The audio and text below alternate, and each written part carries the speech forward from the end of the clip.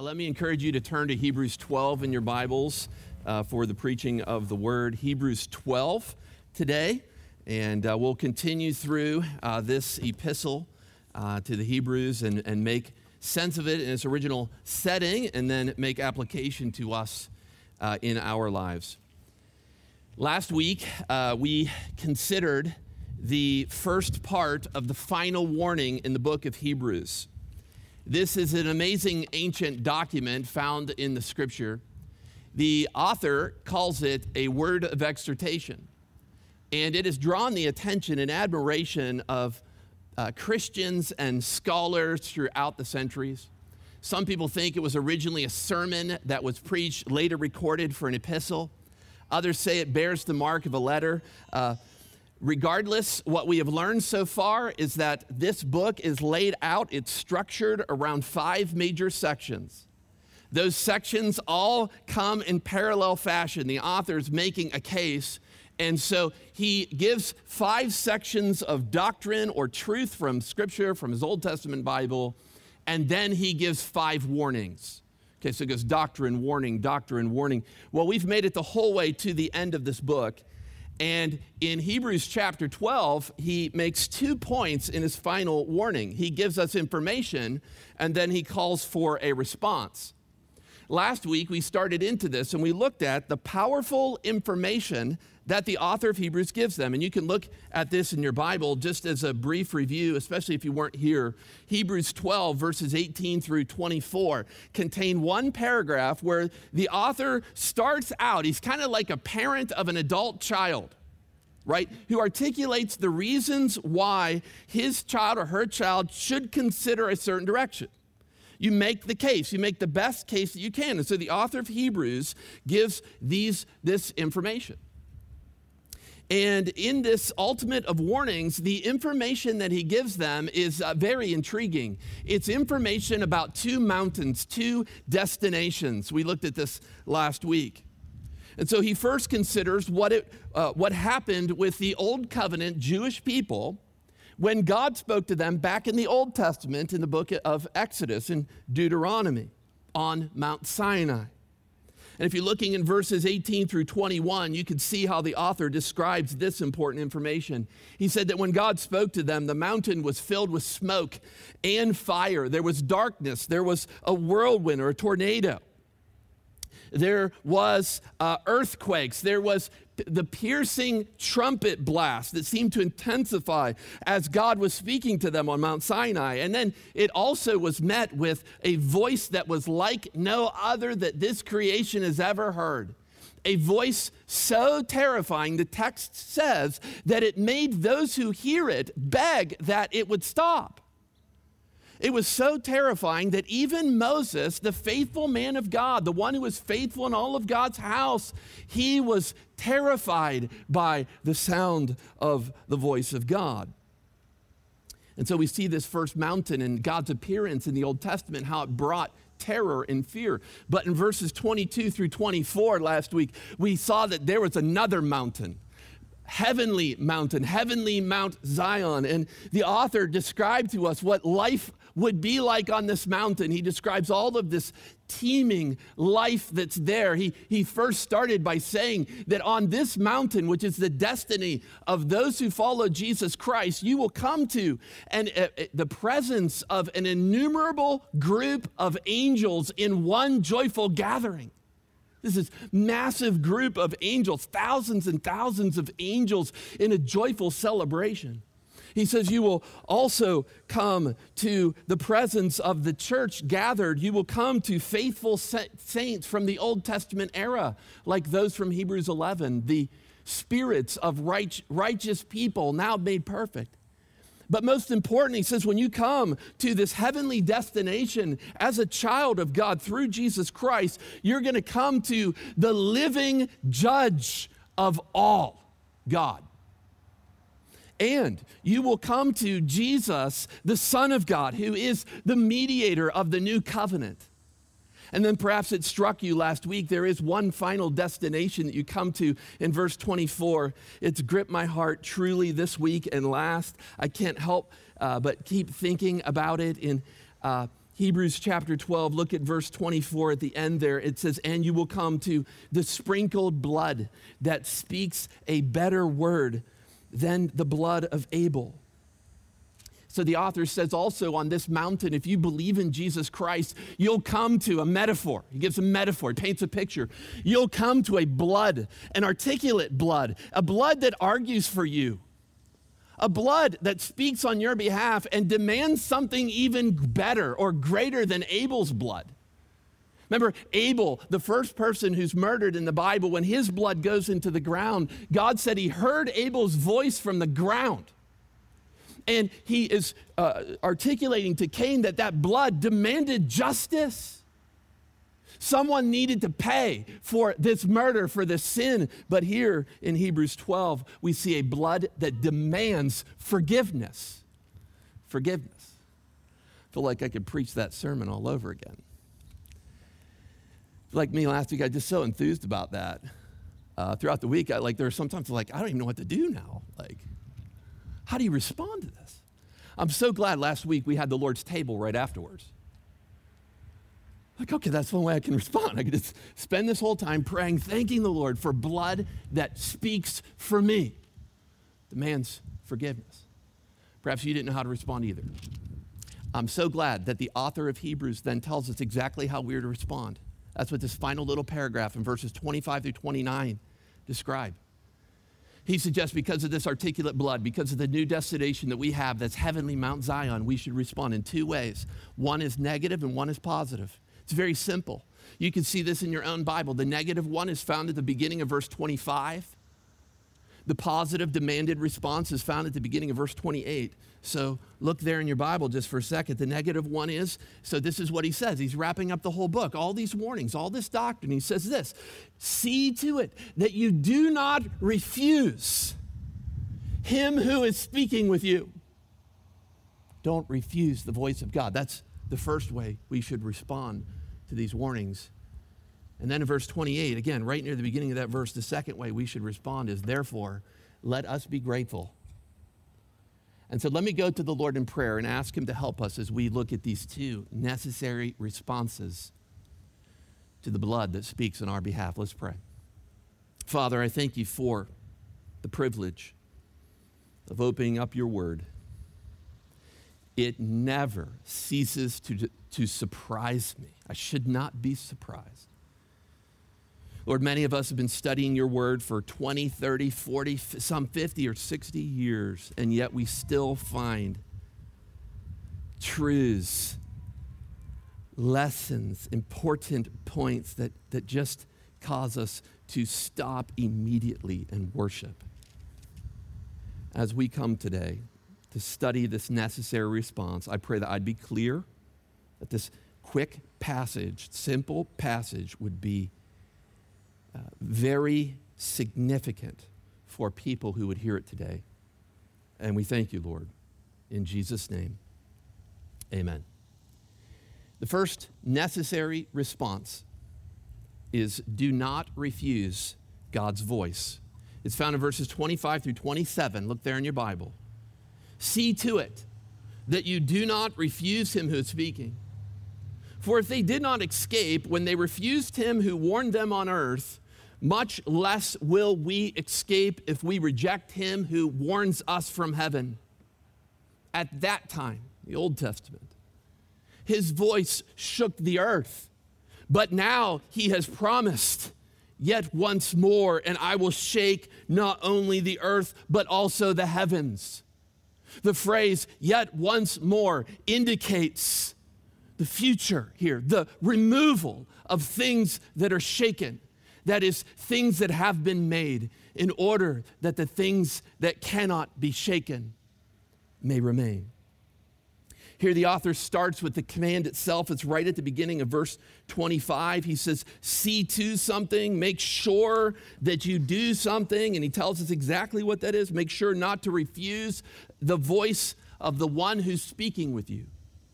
Here the word refuse could be translated decline. Don't decline something or someone. And in the text, he tells us what not to decline, a voice. If you were to keep reading in this text down into verse 26, you would see that the voice he's describing is the same being that spoke to people on Mount Sinai in the Old Covenant system. The voice in this passage is not necessarily the voice of the author in the book of Hebrews, although I think God is using that book with these people. The voice that he's talking about is the voice of God. So he says, do not decline or refuse the voice of God. That's a necessary response. But then he demonstrates in the rest of this paragraph, this section, why it is necessary to respond in that way. And to give, I think, further explanations here, he starts in middle of verse 25. He starts by explaining that those who refused God's voice on Mount Sinai in the Old Testament, they did not escape. When they heard God on the mountain of Mount Sinai, and he gives them things like the 10 Commandments, if they did not obey that, they were judged. Matter of fact, you could read about the generation of people who got that. They were judged severely, significantly in the wilderness because they did not submit to the voice of God there. Okay, so that's the way his argument is going. And during this time, the author tells us that when God is speaking to Moses on Mount Sinai, he also explains that God shook the ground at that time. We've, I think, perhaps made this point already, but what you need to know is that frequently in the Old Testament, when God made an appearance, which we call that a theophany, frequently during theophanies, there were earthquakes. If you've ever been in an earthquake before, you know how unsettling they are. Have any of you ever been through an earthquake? If you have, raise your hand. Okay, actually, many of you. I can see all of you who are from California. As I'm looking out there, I see some of you raising your hands. I've never been through one. I remember as a teenager watching the World Series. Perhaps you remember this. It'll date you a bit. Is in 1989, 31 years ago. I was watching the World Series, the Battle of the Bay. Remember this World Series? The reason it was called that is because it was a World Series between two teams that were just miles apart. The San Francisco Giants playing the Oakland Athletics, Oakland A's. And during the pregame coverage of this, everything went black, actually went green. And you could tell something was going on. You heard some voices in the background. You didn't know what was going on. And when they came back, they showed footage of people running and crying and hugging each other. An earthquake had hit San Francisco and Oakland and had greatly impacted that entire place.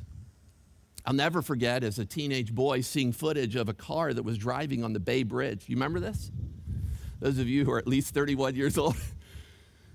Car driving on the Bay Bridge in the upper layer. The Bay Bridge had fallen, okay, and one layer had fallen on another and collapsed the layer below it, and they fell down in there. I remember seeing that car drop into there. During this earthquake, buildings collapsed, fires raged out of control, people fled out of buildings and streets, and they had no idea where to go.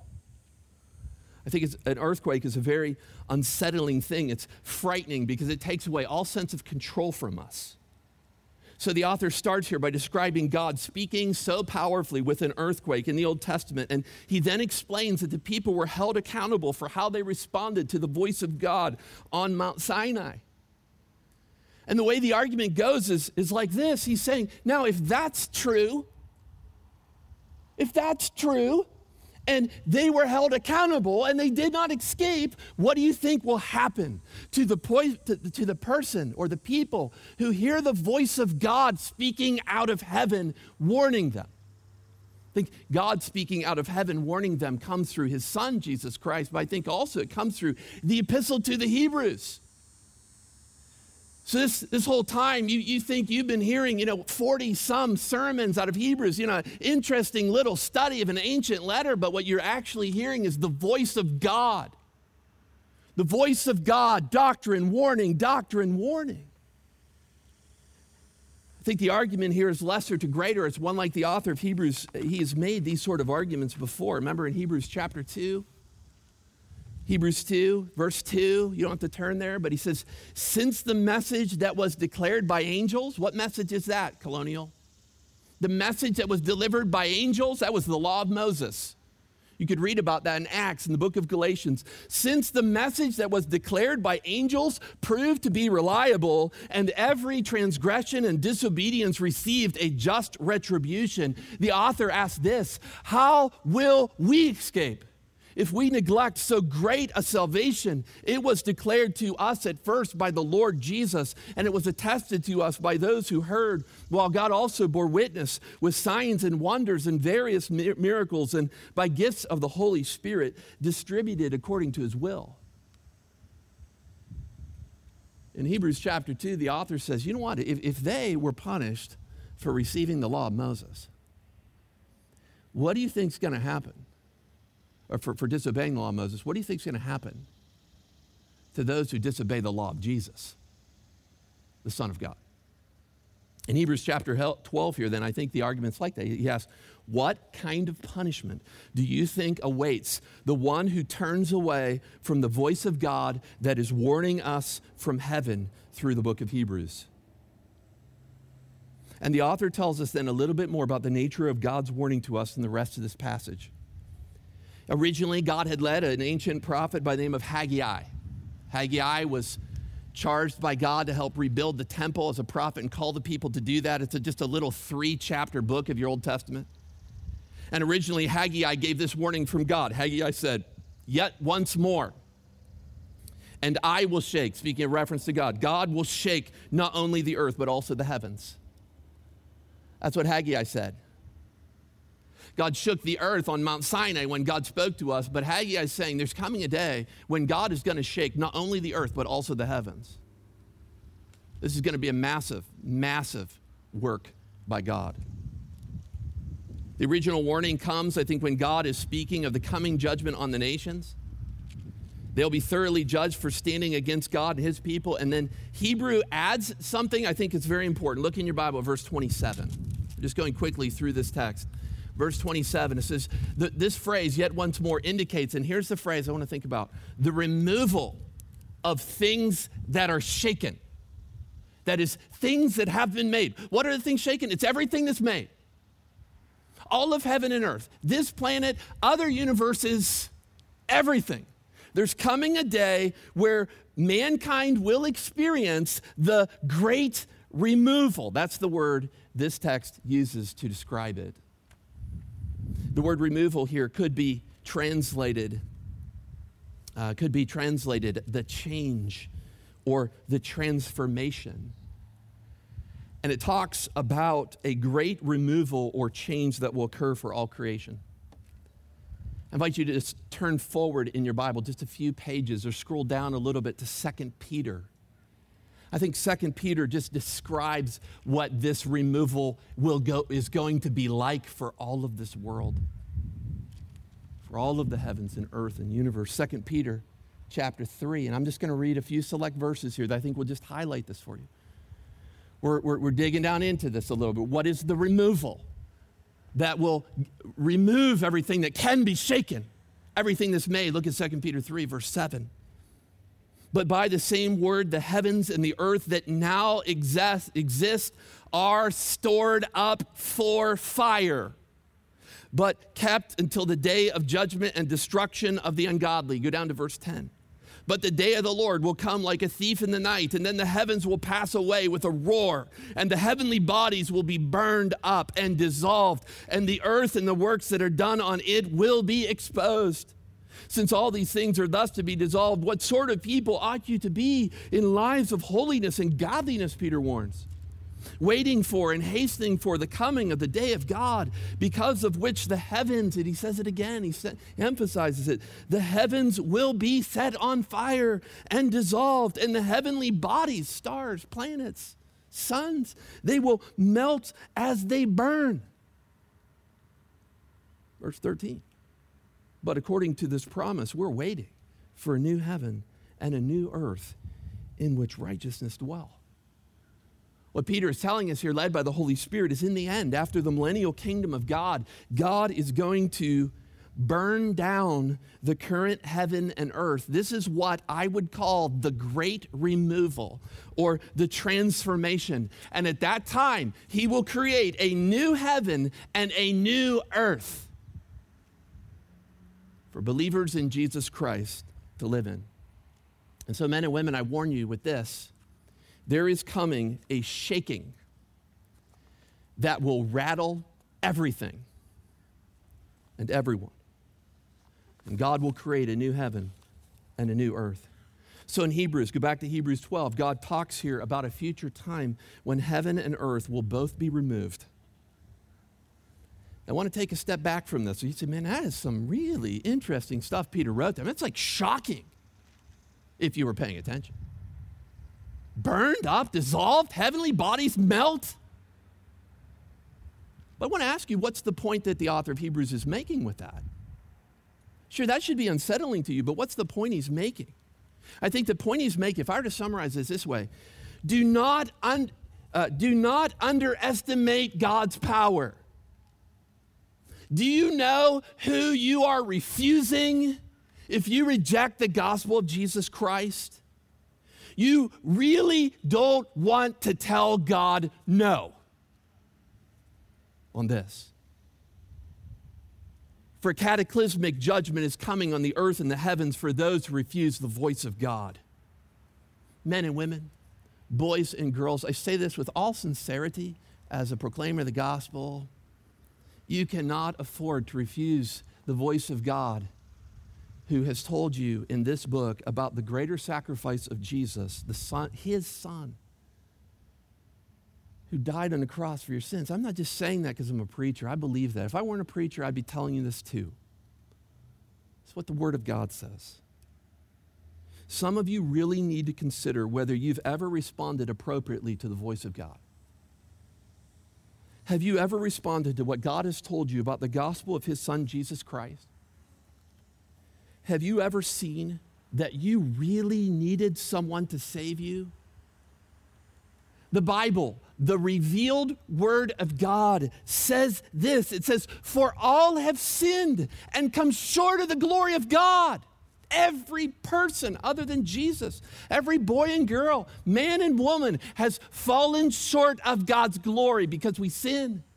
And then the Bible continues when it says a few chapters later in Romans, the wages of sin is death. And it's clear as you read through the Gospels that that death that he's describing leads to an eternity in hellfire. Men and women, that's what the Bible teaches. And so I ask you, have you ever responded properly to the voice of God? This is God's voice. What will you do with it today? Will you repent and believe that Jesus died in your place on the cross for your sin? And that by the power of God, he rose again 3 days later so that you could be delivered? So that his perfection and righteousness could become yours? If you responded properly to the voice of God. Some of you come week after week with your spouse or your parents, and the truth is you just keep declining it, refusing it. You might respond as Pastor Daniel said just a little while ago. You intellectually gather it, you get it, but it doesn't touch your heart. You know when it touches your heart when you say, you know what, I am a sinner. I'm a sinner, and I need a Savior. And then you repent. I don't want this. I need Jesus. Has that happened to you?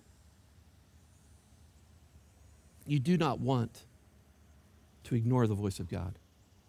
The second response is in verse 28 and 29, and it goes really quickly. Look at verse 28. Therefore, let us be grateful for receiving a kingdom that cannot be shaken. And let us offer to God acceptable worship with reverence and awe, for our God is a consuming fire. The second response, if I were to summarize it with one word, it's gratitude. Gratitude. The second command here, subjunctive verb here. I want to just teach you three things about gratitude very quickly. First, the meaning of gratitude. These words, be grateful, in the ESV could be translated hold or have grace. Hold or have grace. It speaks of the people who've been born again by Jesus Christ that should have a disposition of grace. The word grateful is actually the normal New Testament word for the word grace. Normally, as you're reading through your New Testament, it's used in reference to what God has done through Jesus Christ, all the things he has given to us in him, that's grace. But here, and I think a few places, like in the pastoral epistles, this word speaks about how we should respond to God. I was reading through the sermon last night with my wife Carissa at the table. At this point, she informed me of a Bible study she did, and the author is Nancy Lee DeMoss. This Bible study, Nancy Lee DeMoss gives this prayer. I just thought it was so fitting. She prays this way. She said, "May the gratitude that flows out of my life reflect the grace that's been poured into it." You get that? May the gratitude that flows out of my life reflect the grace that has been poured into it. So as I read these verses, I think the author's describing one of the most fundamental attitudes that describes New Covenant believers in Jesus Christ. That is, that we would have a disposition of grace. I think this is one of the reasons why we willingly identify ourselves as a grace church. We rejoice in God's grace to us through Jesus, and we live full of grace and gratitude to him for it.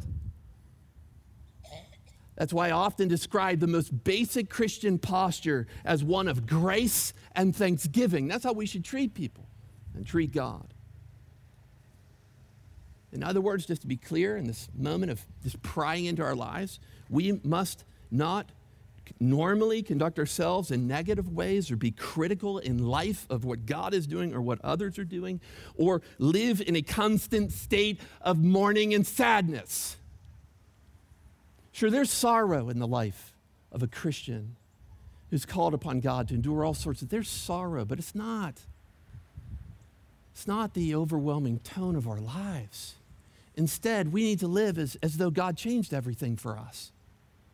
That one day our destination is a future heavenly Mount Zion with innumerable angels in a joyful gathering. So as we look at this, we see the meaning of grace. The reason for gratitude, verse 28b, second phrase there. We are people of grace because we have received something from God. We have received something that will survive the great removal that's coming up. The text here calls it the unshakable kingdom. It's a kingdom that cannot be shaken. It's the unshakable kingdom of God that will last forever and ever. The truth is, all of this stuff around us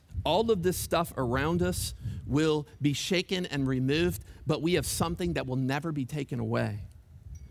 God will reign after the removal of the entire created order in a new heaven and a new earth. His kingdom is not only of this world, it's of the world to come. And this text says, we have received it. We will reign in his kingdom with him forever and ever, regardless of what happens to the heavens and the earth. That's the reason for gratitude. He just puts it there. And then finally, this last little part is called the product of gratitude. And I'll just go quickly through this. I just want to point out one thing to you. I can do this in about 2 minutes. Look at verse 28 again. Therefore, let us be grateful. Why? For receiving a kingdom that cannot be shaken. That's what we get. Okay. But then you have these two words, and thus. It could be translated by this or by which. Okay, what's this or which? It's gratitude. And by a life of gratitude, let us offer to God acceptable worship with reverence and awe, for our God is a consuming fire. So I call this the product or the outcome of gratefulness. That is, when we are grateful to God for what he has given us, it becomes to God acceptable worship or service. You read about a God like this, and I think one of the thoughts we should have is, man, I really want to please that God. Man, I do not want to get on the wrong side of that God. I know in Jesus Christ I'm accepted by him and I'm forgiven. So I want to know how to worship him. This text says, with a spirit of gratitude, and by this gratitude, let's offer up acceptable sacrifice to God. And then he just reminds us here one last time about the nature of God in powerful ways. He calls God a consuming fire. I think the author of Hebrews is reflecting on the book of Deuteronomy, two places in Deuteronomy, chapter 4, chapter 9. God is called a consuming fire. It's a metaphor. God is like a fire that devours, that eats up, that swallows down. What a powerful way to end this warning. Climactic warning in the book of Hebrews that you'll be protected from all of that. It does not negate the fact that God will do this. God will punish. But you can rejoice in the fact that you're a child of His. You are saved because of the sacrifice of Jesus Christ. And you will have something that will never be taken away from you. You will have existence in the kingdom of God forever and ever. Let's pray together. Right before I pray, in this moment of reflection on the text, as I was praying this morning, I truly felt led by God that to consider the fact that there would be people here under the sound of my voice who've never believed in the gospel of Jesus Christ. If you've only ever just intellectually attended church and heard the Bible, maybe even this could be your first time here, and you've never obeyed the voice of God found in the message of His Son, Jesus Christ, I encourage you to do that right now.